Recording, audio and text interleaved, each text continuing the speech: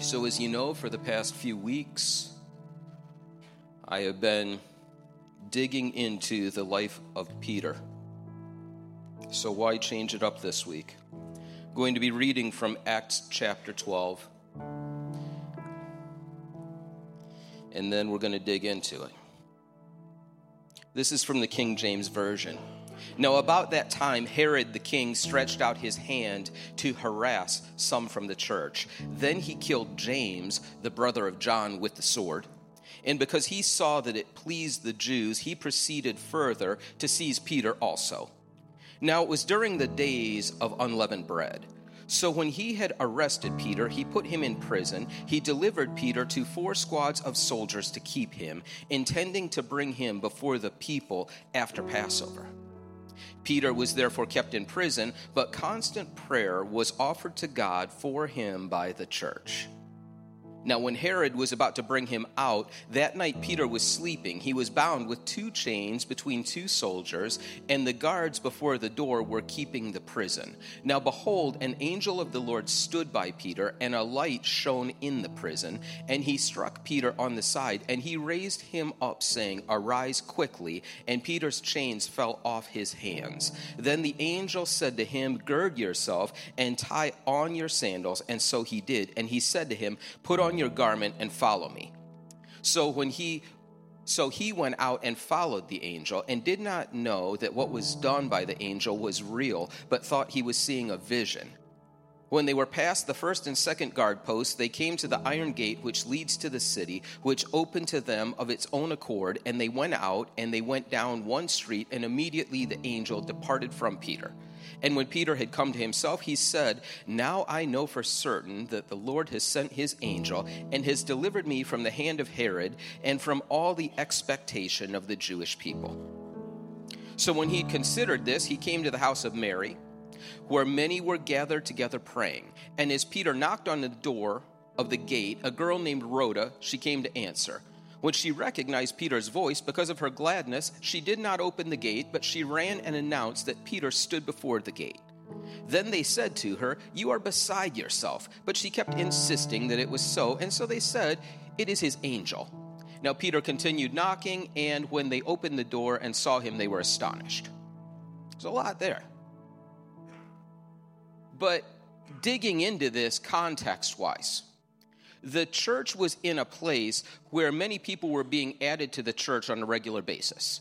It was not without its problems. Up to this point, people had lost their lives for the sake of the gospel. But this hit differently because this was John. This was James. I'm sorry. Yeah, I'm new to this. James, he's one of the 12. He's one of the 3 that were in the garden that night, right? He was one of the ones that was there when Jesus calls the fishermen. This is big stuff. When he is struck down, that sends a message. This is a big deal. This is kind of like no one is off limits when we come for you. The church was coming up against resistance like they never had seen before. And the enemy was turning on the heat. Has anyone ever experienced this? I mean, you see that with churches, you see that in individuals. When there is growth happening, when there is a movement happening, then the devil perks up his ears and he locks on, right? He's not going to let it just slide sometimes because he wants to stop that. And so Peter is seized. It is said when you study this that Peter was seized because it was a political move on the part of the king, because people who didn't like Christians, he was kind of catering to them. So if Christians got on their nerves, then he was going to go after those Christians, and that would make his poll numbers go up, right? People would like him more. Not saying that's a lot like society today, but that's a lot like society today. It seems like anything that is the opposite of God is what is promoted. And anything that is of God, a negative label is attached to that, and it almost seems like people run on the platform to just go against any of that and tear it down. So Peter was seized. That word there, when you look at that word, it is being squeezed. And I think of it in a way like a snake wrapping itself around something. A snake will not wrap around something that it does not intend on devouring. So here is Peter, and the plan is this. There's going to be a sham trial for Peter. The timing of what's going on with Peter is this, that you can't execute people during Passover. So they were just going to hold him in the prison, have a sham trial, and execute him. So this is kind of what Peter had to look forward to at this point. Arrested, imprisoned, and they place him with extra guards. Normally, you have one guard. Right? And if you're a higher level prisoner, you will be chained to the guard. They have had 4 squads of 4 guards. So 16 people have been commissioned to keep an eye on Peter. And the message is, if we can get to James, we can get to you. Verse 5 says this, and I'm going to try to get past this one today. It's going to be hard. Peter was therefore kept in prison, but constant prayer was offered to God for him by the church. Here's what I need you to hear. Constant prayer was offered up. Here's the word that is used there for offered up. It is the same word where we get generator. And I can't help but think a couple of months ago when the storms blew in at my house and all the lights went out that I didn't have a generator. But Jeremy Jones saved me, and he shows up with his truck with a generator. And out in the cold, running cords and everything else, Jeremy's priming the pump, pulls the cord, and click, on goes the power, and there's heat in the house. This is what it reminds me of, because there are going to be times in the church where somebody's going to show up and flip the switch. I want to be around people who do that. Thank you again, Jeremy. I was very warm. It beat not being warm. I think, though, with this word, Herod has the power of prison walls and soldiers, but the church has the power of prayer.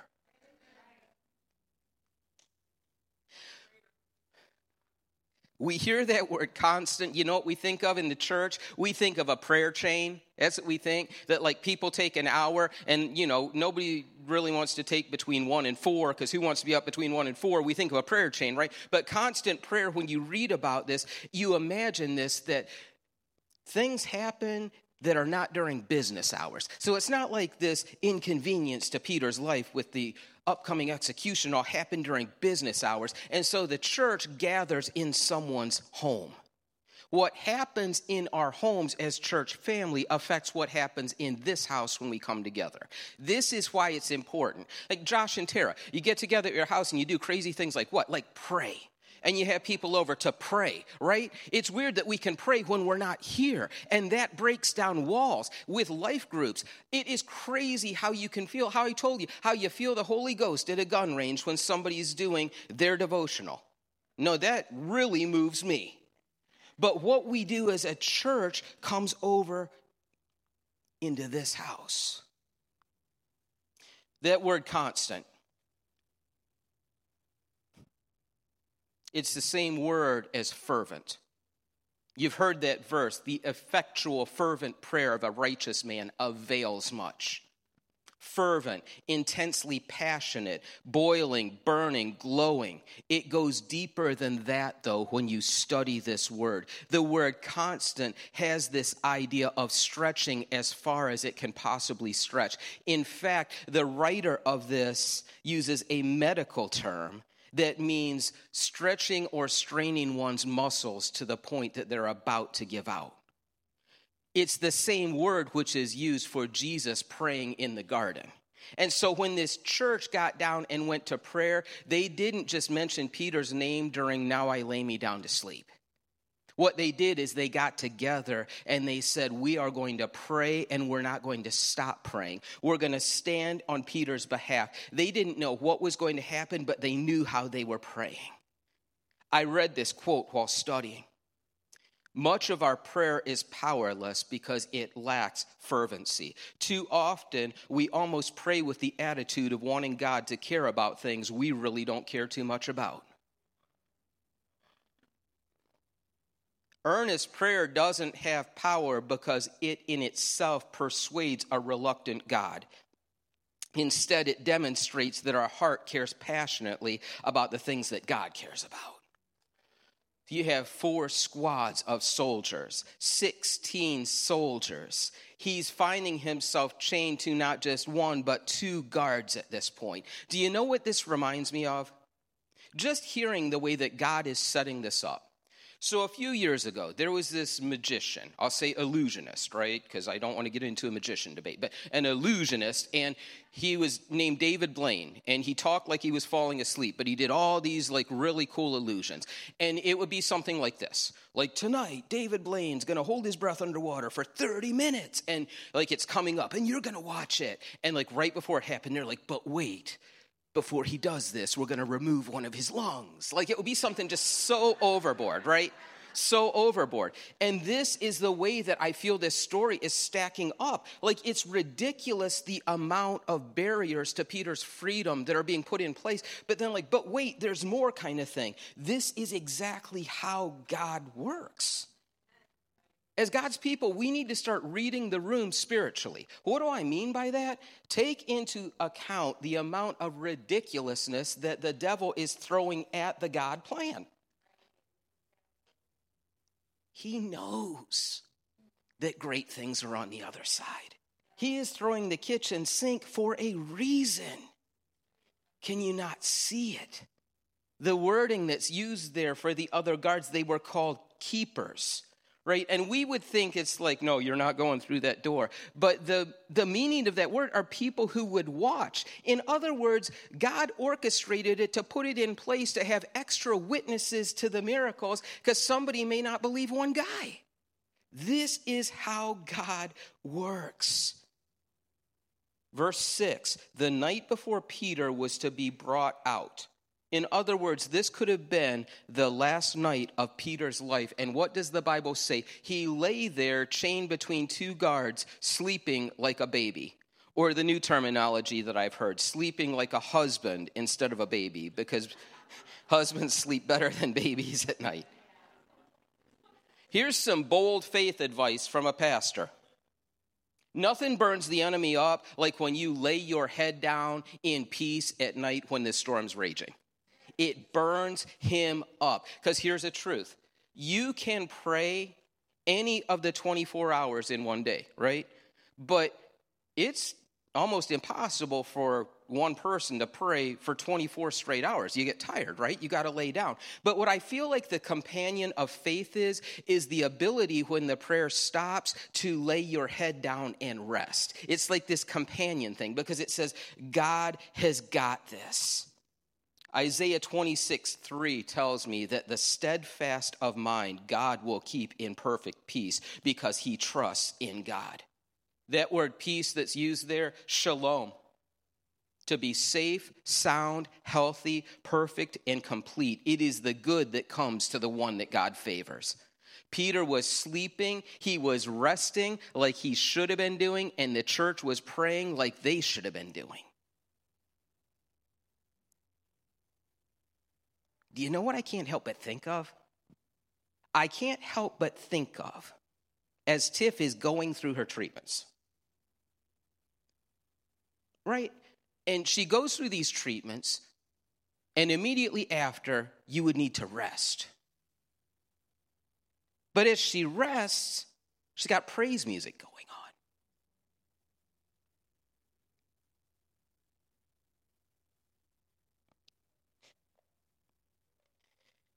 And as she rests, the church prays.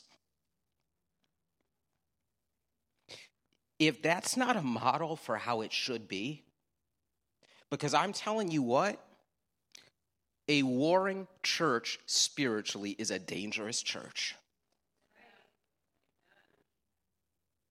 There have been times that we have talked it, and there have been times that we have done it. I want to be on the doing side 10 times out of 10. Now behold, the angel of the Lord stood by Peter. A light shone in the prison. The angel struck Peter on the side. He raised him up, and he said, "Arise quickly." Peter's chains fell off his hands. The angel said to him, "Gird yourself up, tie on your sandals." And so Peter did. And the angel said to him, "Put on your garment and follow me." That's some sound sleep when an angel shows up and the room is glowing and you're still sleeping like a baby. Imagine that. I go in, like, Sunday morning, I try to get up early, and I always forget my socks, and so I'll sneak in. I try to, like, get the socks before I go get a shower, and Dina's like, wow, what's going on? What's going on? Like, she's ready to take me out. Like, she sleeps, like, this guy, literally an angel is coming to bust him out of jail and has to wake him up. I love this. That word, prison, cell, is, in the Bible, a tenement, meaning a temporary place to reside.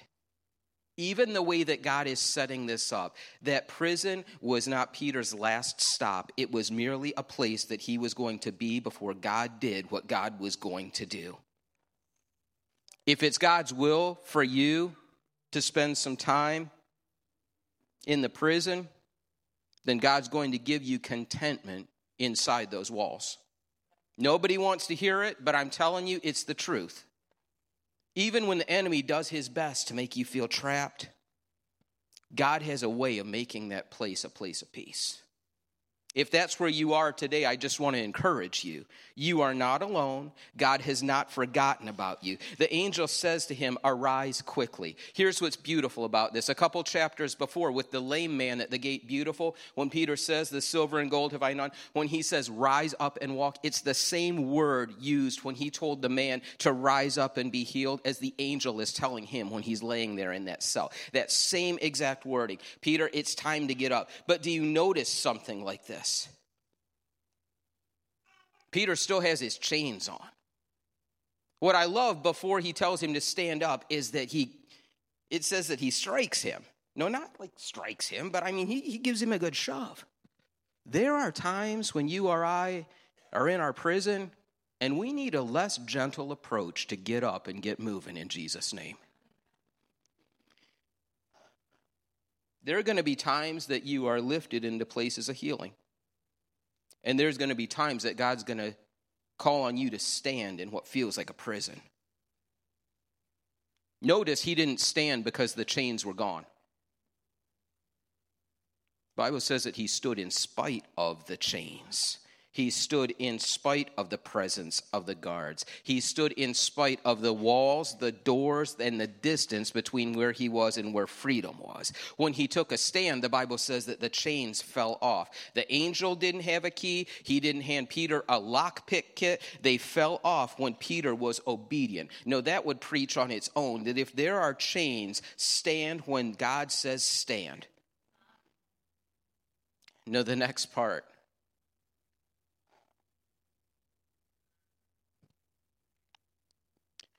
So when I feel the Holy Spirit, typically it starts on my forearms. And I'm feeling the Holy Spirit. This part, he says, gird yourself. This is very specific wording that's used here. He's not saying just merely get up and get dressed. But he's saying get up and get dressed in a manner that we're going to move quickly. Have you ever stopped to think of how much God's instruction is so practical for our lives? Get up, get your shoes on, and get dressed. You have what you need for where he is taking you. Cast your garment around you, he's saying. In the Armor of God study that the ladies did, here was a thing that we discovered. That when you had your belt of truth, that you would take your garment and you would tuck your garment. You would tuck your garment to run. He wasn't just saying get up. At night, you have your robe and you're just like sauntering through the prison, right? But then when the angel is like, get up, tuck your robe in so you can run, because we're going to be going, buddy. This is how God is speaking to us as a church. Like it is, you may look silly. Can you imagine? It would look like you're wearing a big old diaper if you did that, but it doesn't matter at that point. We're going somewhere. We are going somewhere. And so it says he went out, he follows the angel, but he did not know what was done by the angel was real. He thought he was seeing a vision. This is crazy. He's willing to be obedient even when he has not gotten the 10-point plan emailed to him the day before. I'm saying that for someone here because I'm telling you, it's like, well, if I just knew the next 3 God steps. Okay. How about you take this God step? How about you just listen? When they were past the first and second guard posts, they came to the iron gate, which leads to the city, which opened to them of its own accord. Every single suddenly is attached to a God plan. So when he says suddenly this happened, when he says get up, a God suddenly is about to happen, and there is a God plan unfolding. Behold, the angel of the Lord came upon him. Suddenly there he was. In law enforcement, which I am not a part of, but I watch cop shows, there are two kinds of warrants. Number one, there is a warrant that is a knock warrant, and there is a no-knock warrant. Why is this? It's because the no-knock warrant is meant so that those on the other side of the door or wall do not have time to react. What just happened here with the angel was a no-knock warrant entering the jail, because he did not want Peter to try to talk himself out of what he was seeing. He just wanted to show up, kick the door in, do angel things, and say, let's go. And this is how God, as a church, I think, is approaching us. It's time for the no-knock warrant in our spiritual life. He isn't going to be like, yeah, I'm here to get you out of jail. Because you know what I'd say? I'm chained to two dudes who are bigger than me. All dudes are bigger than me. I'm chained to two dudes here, and there are doors and walls and gates and everything else. I'm not going anywhere. That's what I would say. But when the angel just shows up, he is taking him places. And it says they come to the iron gate. Why would it say iron gate, really? Like, is it talking about what everything is made out of in this chapter? No, but it says iron gate. Here's where someone is. The enemy is saying to you, even if God could loosen the chains, there's the door. It's locked. Even if God could loosen the chains and get you out the door, there's a lot more doors. And then there's the iron gate. You know, it's almost like this intimidation thing. Like, give up hope. There's so many steps to get where you need to go. Give up hope. But here's what's really cool. God does something that only God could do. Number one, there's no mention of the guards in this whole jailbreak after this. I mean, later you find out that the guards were questioned and executed for letting the prisoner escape. But I'm saying in the immediate of the angel leading him out of here, there is no mention of the guards. But this intimidating gate, God does this. God invents something. The word that is used there, the Greek word, is what we get automatic from. He made an automatic door. Like, he literally made a supermarket sliding door out of that gate on that night. It says it opened on its own. It's like Peter just walked up and and Peter just walks right through that. And then Peter says something which gives me great hope as a believer. Now I know for certain that the Lord has sent his angel, and that he's delivered me from the hand of Herod and from all the expectation of the Jewish people. It only took those 15 miraculous things for Peter to figure it out, right? That speaks to me as a man, because my wife has said once or twice that she needs to repeat herself or be very obvious for me to get it. Verses 12 to 16 tells me this: what you do after the miracle matters. Here in the middle of the night, what's Peter do? Doesn't say that he went home to clean up, sleep in his bed, wait till the morning to tell people. He went straight from the jailbreak to where the church was praying. Middle of the night. He rolls up to the door.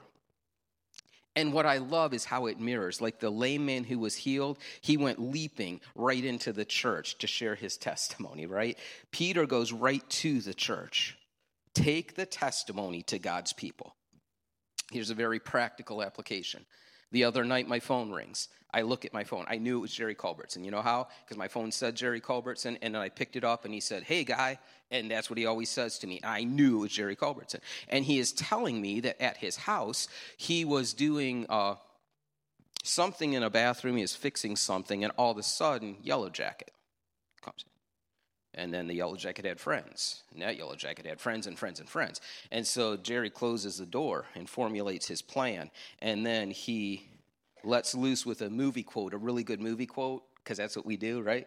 And he charges in that bathroom with a shop vac in his bare hands. And so he's going shop vac, Hong Kong Phooey on these things, and he's tearing it down, and he sends me a picture. There were thousands of Yellow Jackets probably in this picture. He got stung once.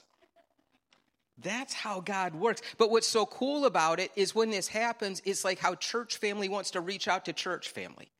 That's what I love. That's how we need to be. That when something happens, we're telling one another, no, listen, this is great. You're going to love what God just did. When Peter arrives to the house, they're still interceding on his behalf. Knock, knock. Girl named Rhoda comes to the door. Who's there? It's Peter. She runs away screaming. She doesn't even open the door. This is who they're gathered praying for, and she runs away. She goes to tell the rest of the people, and they say to her, no, this is what they're praying about. Rhoda, you're beside yourself. You're imagining things. And then they say to her, no, she keeps insisting. And then they say, that must be his angel. Okay, now theologically, people don't turn into angels when they die, but that's kind of weird. Like what we're praying about, well, he must be dead and that's his angel. Like what kind of prayer meeting did this just turn into, right? So Peter continues knocking. They open the door and they saw him, and the Bible says they were astonished. Now I don't even know how to take this, right? Because if people stayed up all night praying for me, I'd be like, I love that. But then if what they were praying for really happened and they didn't believe it happened, I'd be like, wait, what's going on here? As a church, we need to believe for the miraculous. And when the miraculous happens, we need to accept the miraculous. And we need to shout about the miraculous. And we need to sing about the miraculous and tell other people about the miraculous. Here's a story that I'm going to end with to close. We're going to be having communion in a few moments. The story is told about a church in a small town. Seemed to have everything going its way. There were no casinos, no liquor stores, and no bars in the entire town. After several years, however, a honky-tonk was built on Main Street. It would have to be a honky-tonk because I know how the devil feels about country music.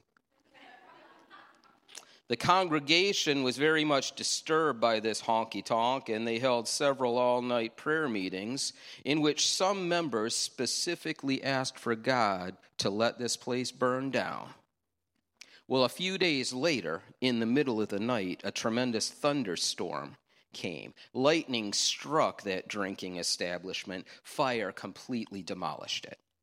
The owner, knowing how that church had been praying, sued the church for damages. His lawyer claimed that it was their prayers which caused the loss. So in response, the church hires their own lawyer and fights the charges. After many hearings and much deliberation, the judge declared, it's the opinion of this court that wherever the guilt may lie in this, that the tavern owner is the only one here who really believes in the power of prayer. And that entire church down the street, their members do not. I say that because as a church, I'm not going to apologize for the miraculous things that God does. I'm not going to apologize for praying on someone's behalf for something that is a miracle, that's going to take a God miracle to come forth. I'm not going to stop. I'm going to be with people who agree that way. I am going to gladly, when it happens, shout it from the mountaintops, if you will, and I'm not going to be quiet. And as a church, that's what I'm encouraging you, right? I'm not going to try to talk myself, well, it wasn't really a miracle. No, it was a miracle. It's bold talk. But I just want to encourage you today. Just a little recap there. When you've done all that you can do, and it's time to rest, rest. If you are in a position where you can offer up prayers for people, pray. And we often say this, how would you want people to pray for you or your family if the sky fell? Those are the kind of prayers we need to offer up. Pray believing, church. We serve a great God. If you'll stand, I'm going to read a scripture. Ushers, if you would like to get ready after I read this scripture. Let me read it first, and then we'll pass this out. Actually, pass it out. Let's just switch it up. If you haven't been here in a while, we have been remaining in our seats for communion. Just tends to flow a little better. Ushers are going to come and pass the bucket. This is the only time in church that you should take anything out of a bucket that is passed to you.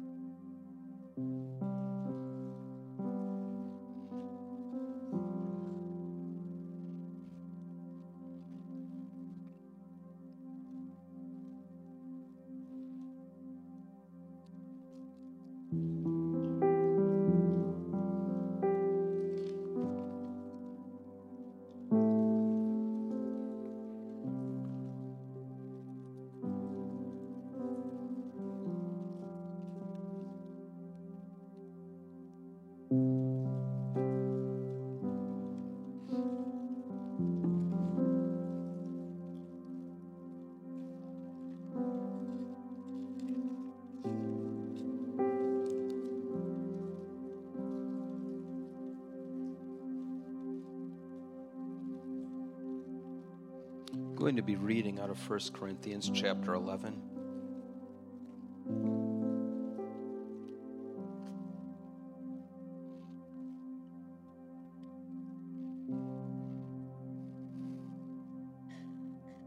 I'd like to thank you, usher team.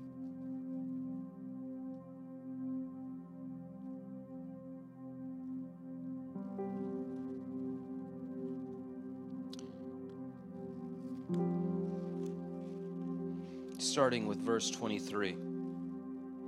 For I pass on to you what I received from the Lord himself. For the night when Jesus was betrayed, he took some bread and he gave thanks to God for it. Then he broke it into pieces and said, "This is my body, which is given for you.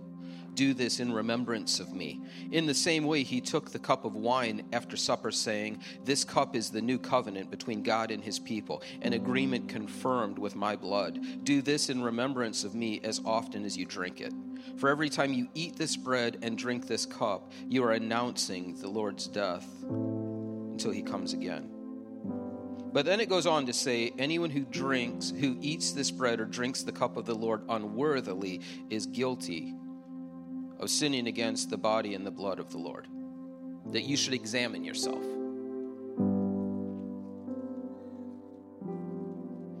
We're going to bow our heads and pray in a minute. Before we do that, here at the bottom, what I love is that it says you should wait for one another. And so if you wonder, why do we all do this at the same time? Why do we?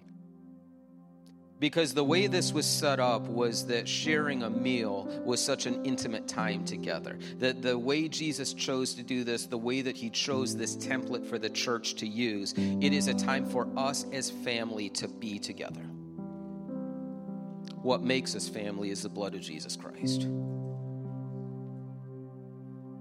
So as we bow our heads, I would just ask you, take stock. Lay your heart before God. If there's things that you need to ask forgiveness for, I would say this is the time. Father, right now I just thank you for your sacrifice. I thank you, Father, for loving us when we were at our worst. I thank you, God, because of the cross of Calvary, because of your resurrection, because of you being the Lord of our life. Father, that there is hope and there is future. Right now, I ask you to examine my heart, God.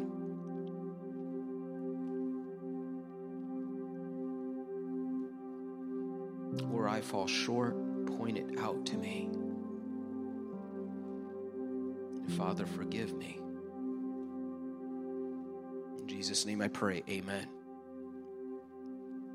You can now open this up.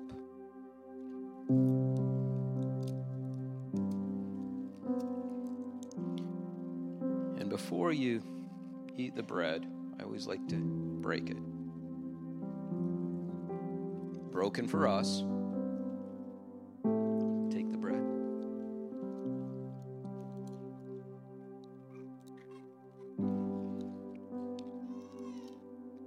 And the cup.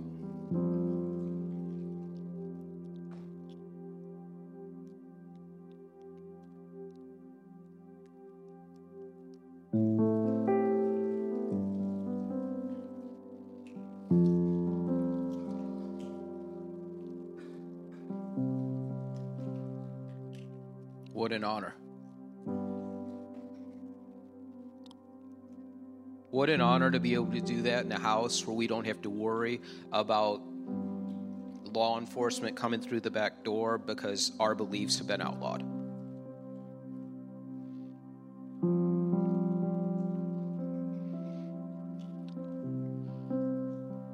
I'd like to thank you for being with us today. I'm going to pass this off to my wife in a moment, but I just wanted to thank everyone for yesterday. That was just something we thought that may work out, but I was just talking with Stephen this morning, and he was saying that everyone who came here with a car yesterday was leaving saying what a great event it was. People saying, people here treat us like family. That's what it's about. And so I just like to thank you as a church for participating in that. I'd like to thank everyone who had a part.